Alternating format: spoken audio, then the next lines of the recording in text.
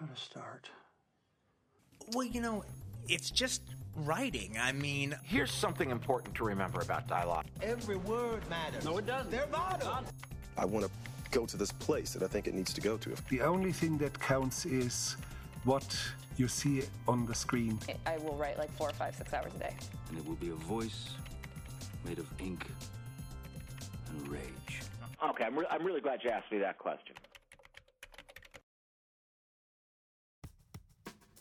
Welcome to Creative Principles. I'm your host, Brock Swinson.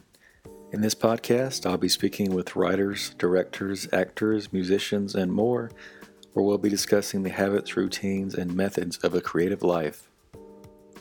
This episode is brought to you by freelancerclass.com. At Freelancer Class, you can learn how to become a freelancer full-time or part-time. The online course will teach you how to make money as a writer, marketer, graphic designer, virtual assistant, or an accountant from the comfort of your own home. Make a little extra money or replace your income at freelancerclass.com. Michael Hirst talks about his love for historical fiction. He's best known for Vikings, The Tudors, Elizabeth, and Elizabeth the Golden Age. In this interview, he talks about the immersion of research, an open mind to the material, historical accuracy versus historical plausibility, and how poetry and footnotes can shape screenwriting. Vikings is currently in its 5th season on the History Channel. The only 2 things I could ever really do at school, apart from sport, were English and history. So I sort of cleverly combined those for a career. But in terms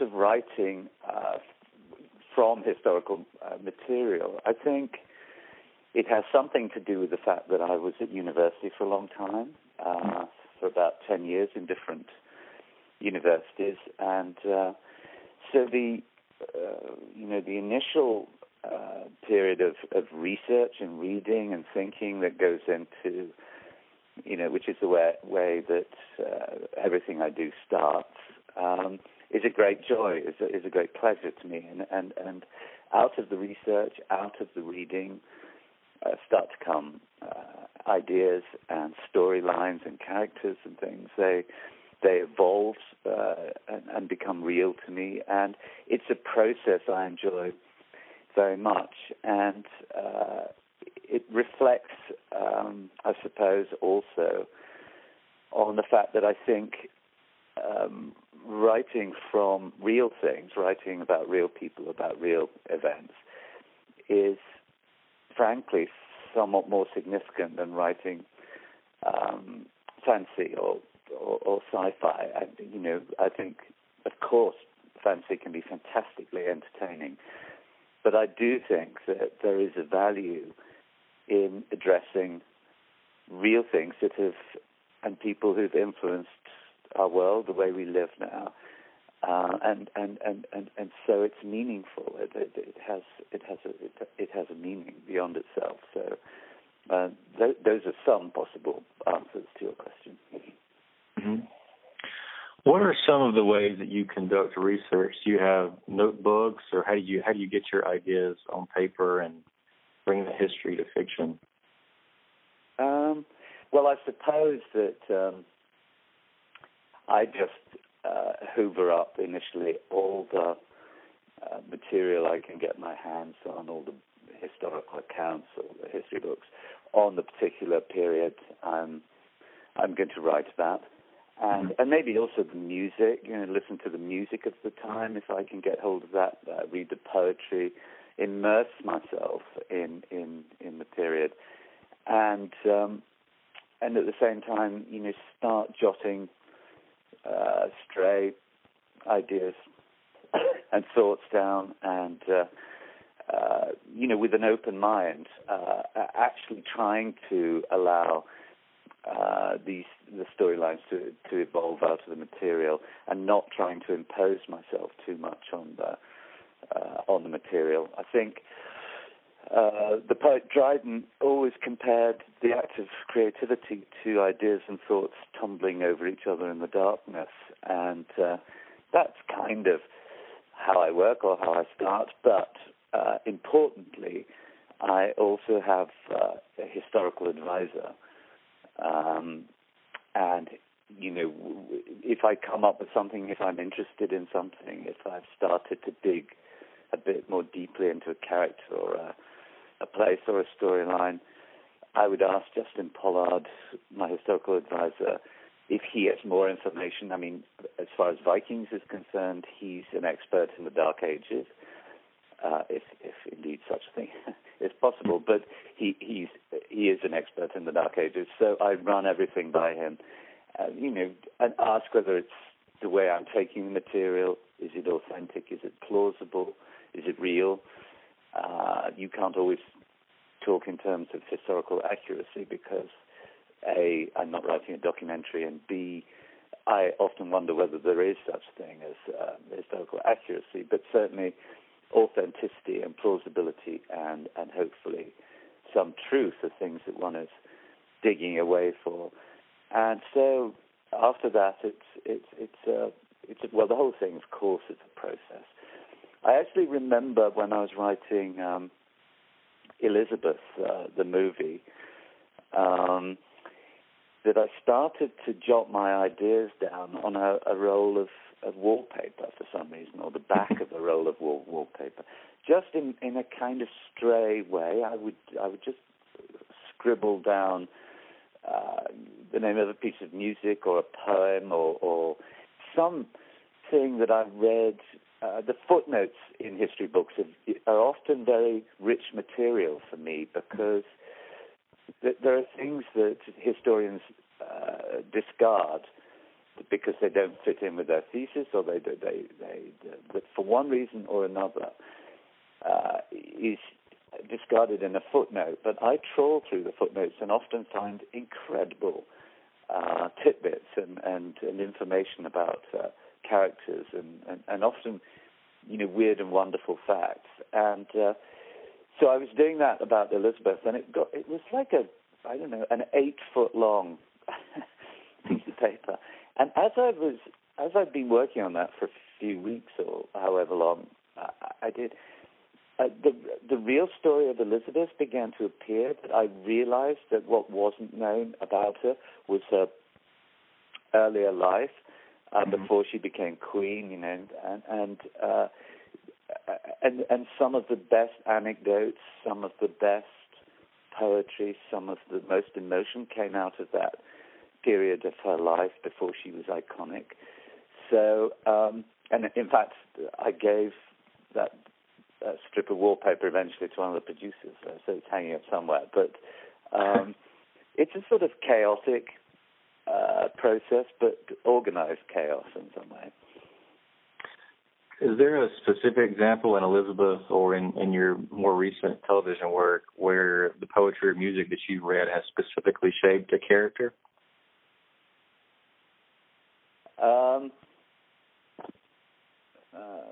Well, there's in Elizabeth actually a poet called Thomas Wyatt actually got featured, and I used quite a bit of his poetry in the show. He'd been an ex-lover of Anne Boleyn, so he had a kind of dramatic right to be in the story. But it was useful that his poetry was quoted, and also the Earl of Surrey, who was about the last noble that Henry VIII executed, was a very fine poet.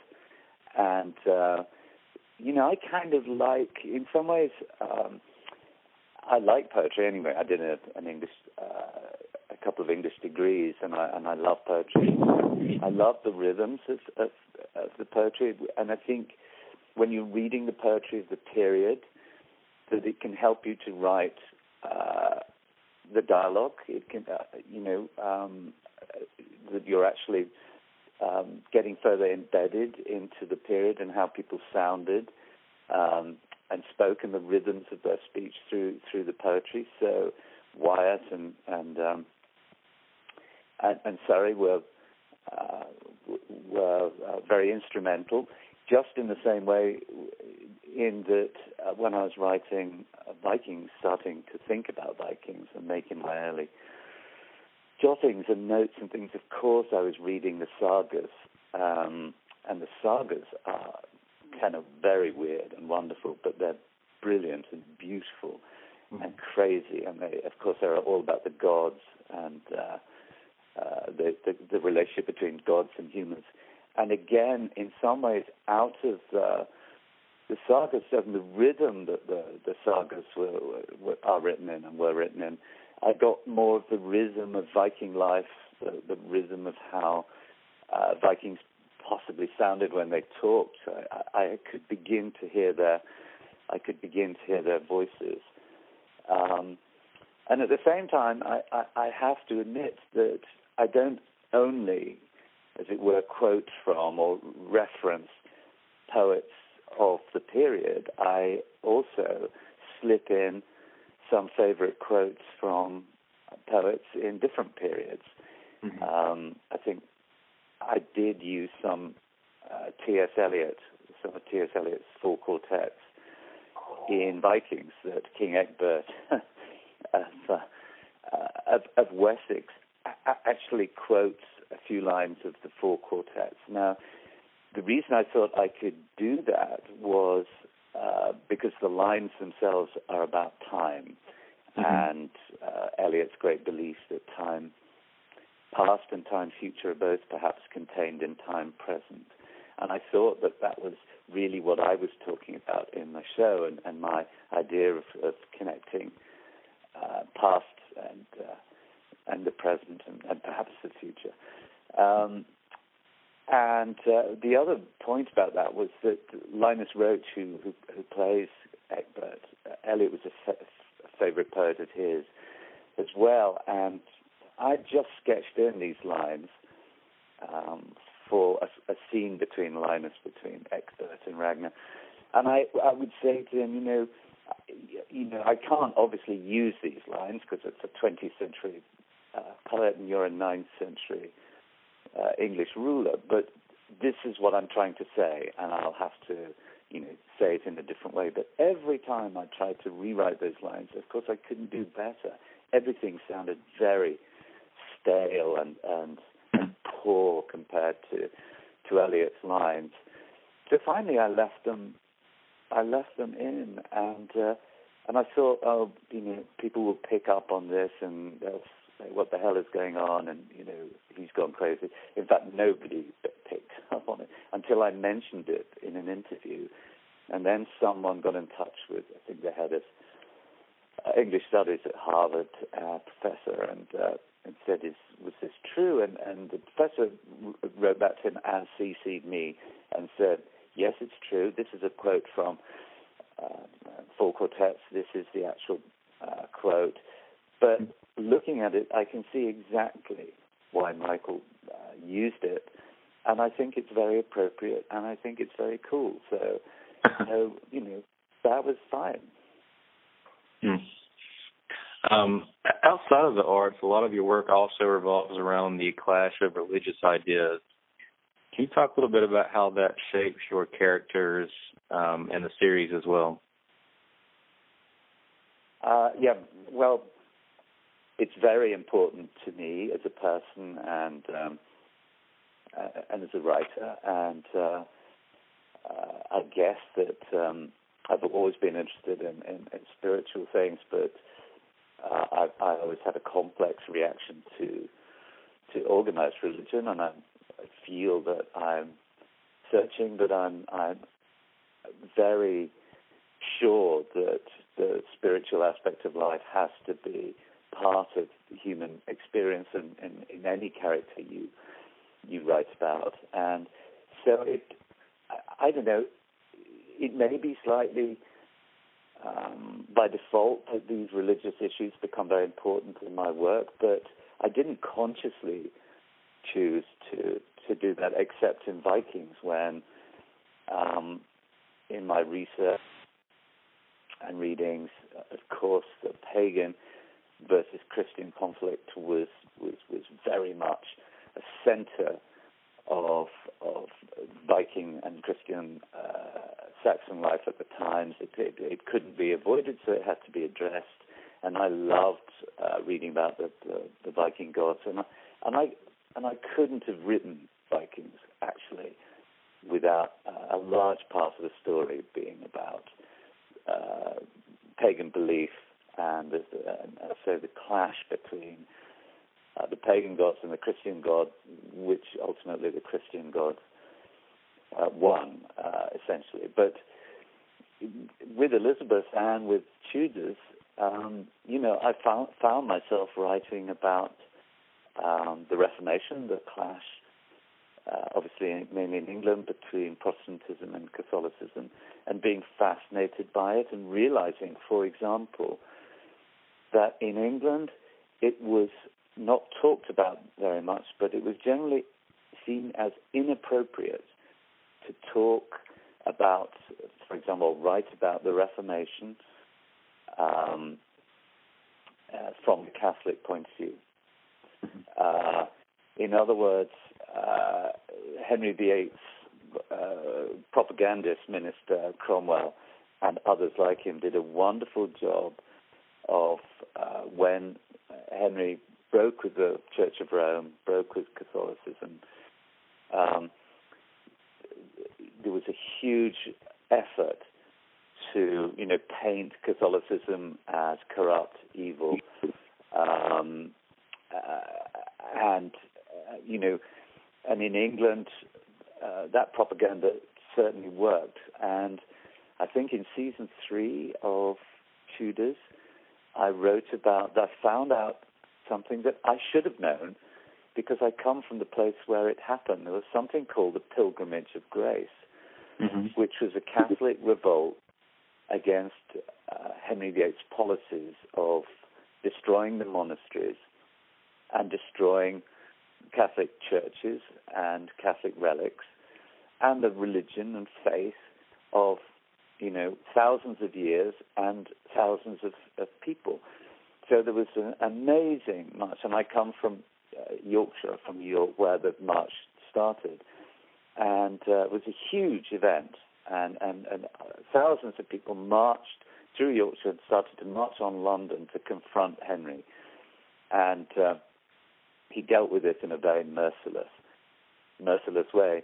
But I realized that I had never seen that dramatized before. I realized that no one ever had tried to tell the story from a Catholic point of view, because, of course, we've been taught in England that the Reformation was a good thing, that Protestantism, the destruction of Catholicism and the rise of Protestantism was a good thing because it led to, the glorious reign of Elizabeth I. It led to Shakespeare. It led to the Golden Age. It was an unmitigated success and everything.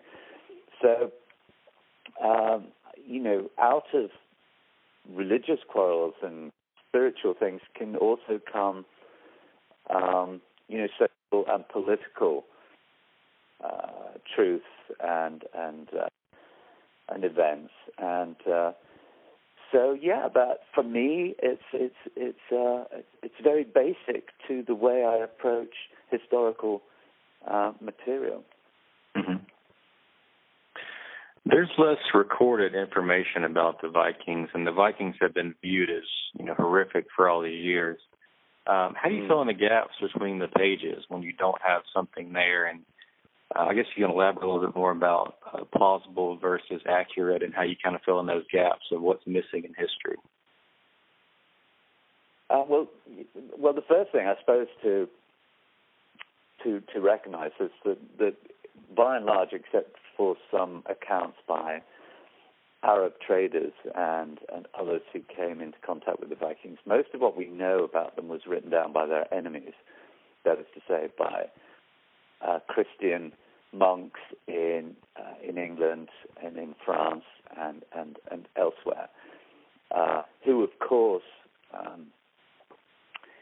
had very good reason to denigrate and abuse the Vikings' pagan gods and their habits and their behavior and so forth. So we had a very warped idea about Vikings, and as soon as I started to do even a little bit of research, I realized there were so many things that all I'd got received in my life, like most people, was a completely cliched received opinion of the Vikings. As you say, they were always the other.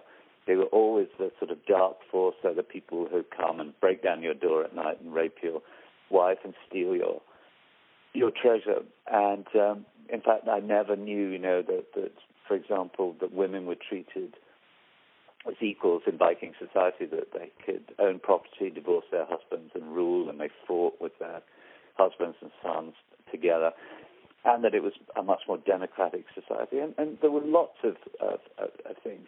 As far as the fact that, yes, it is the Dark Ages, so there is a very limited amount that we actually know. Nevertheless, we do know quite a bit. And so figures like Ragnar come out of myth and legends and the sagas and so on. But the sons of Ragnar come out of history, that they were written about by Saxon chroniclers and people. But all that was the thing that was most important to me was once their story, I knew a little bit about their storylines. They had become my central characters. I was interested in them. I knew basically where they interacted with Saxons, how they interacted, and what the results usually were. But in terms of individual storylines, of course, I'm a writer. I have to condense. I have to imagine. I have to make sense. I have to shape. Writing is, of course, essentially about shaping. So I would start nearly always with something that I knew, or what passes for historical fact, and then I would develop storylines out of that. And once more, then after I developed storylines, I would run that past Justin and ask him if it felt to him, with his background, his research, if it felt authentic, if it was reasonable for me to suppose those things, if it said anything interesting and plausible about Viking behavior in society. And I also have a friend who's an Icelandic novelist who also, of course, loves Vikings and the sagas, and I send information to him. We share information.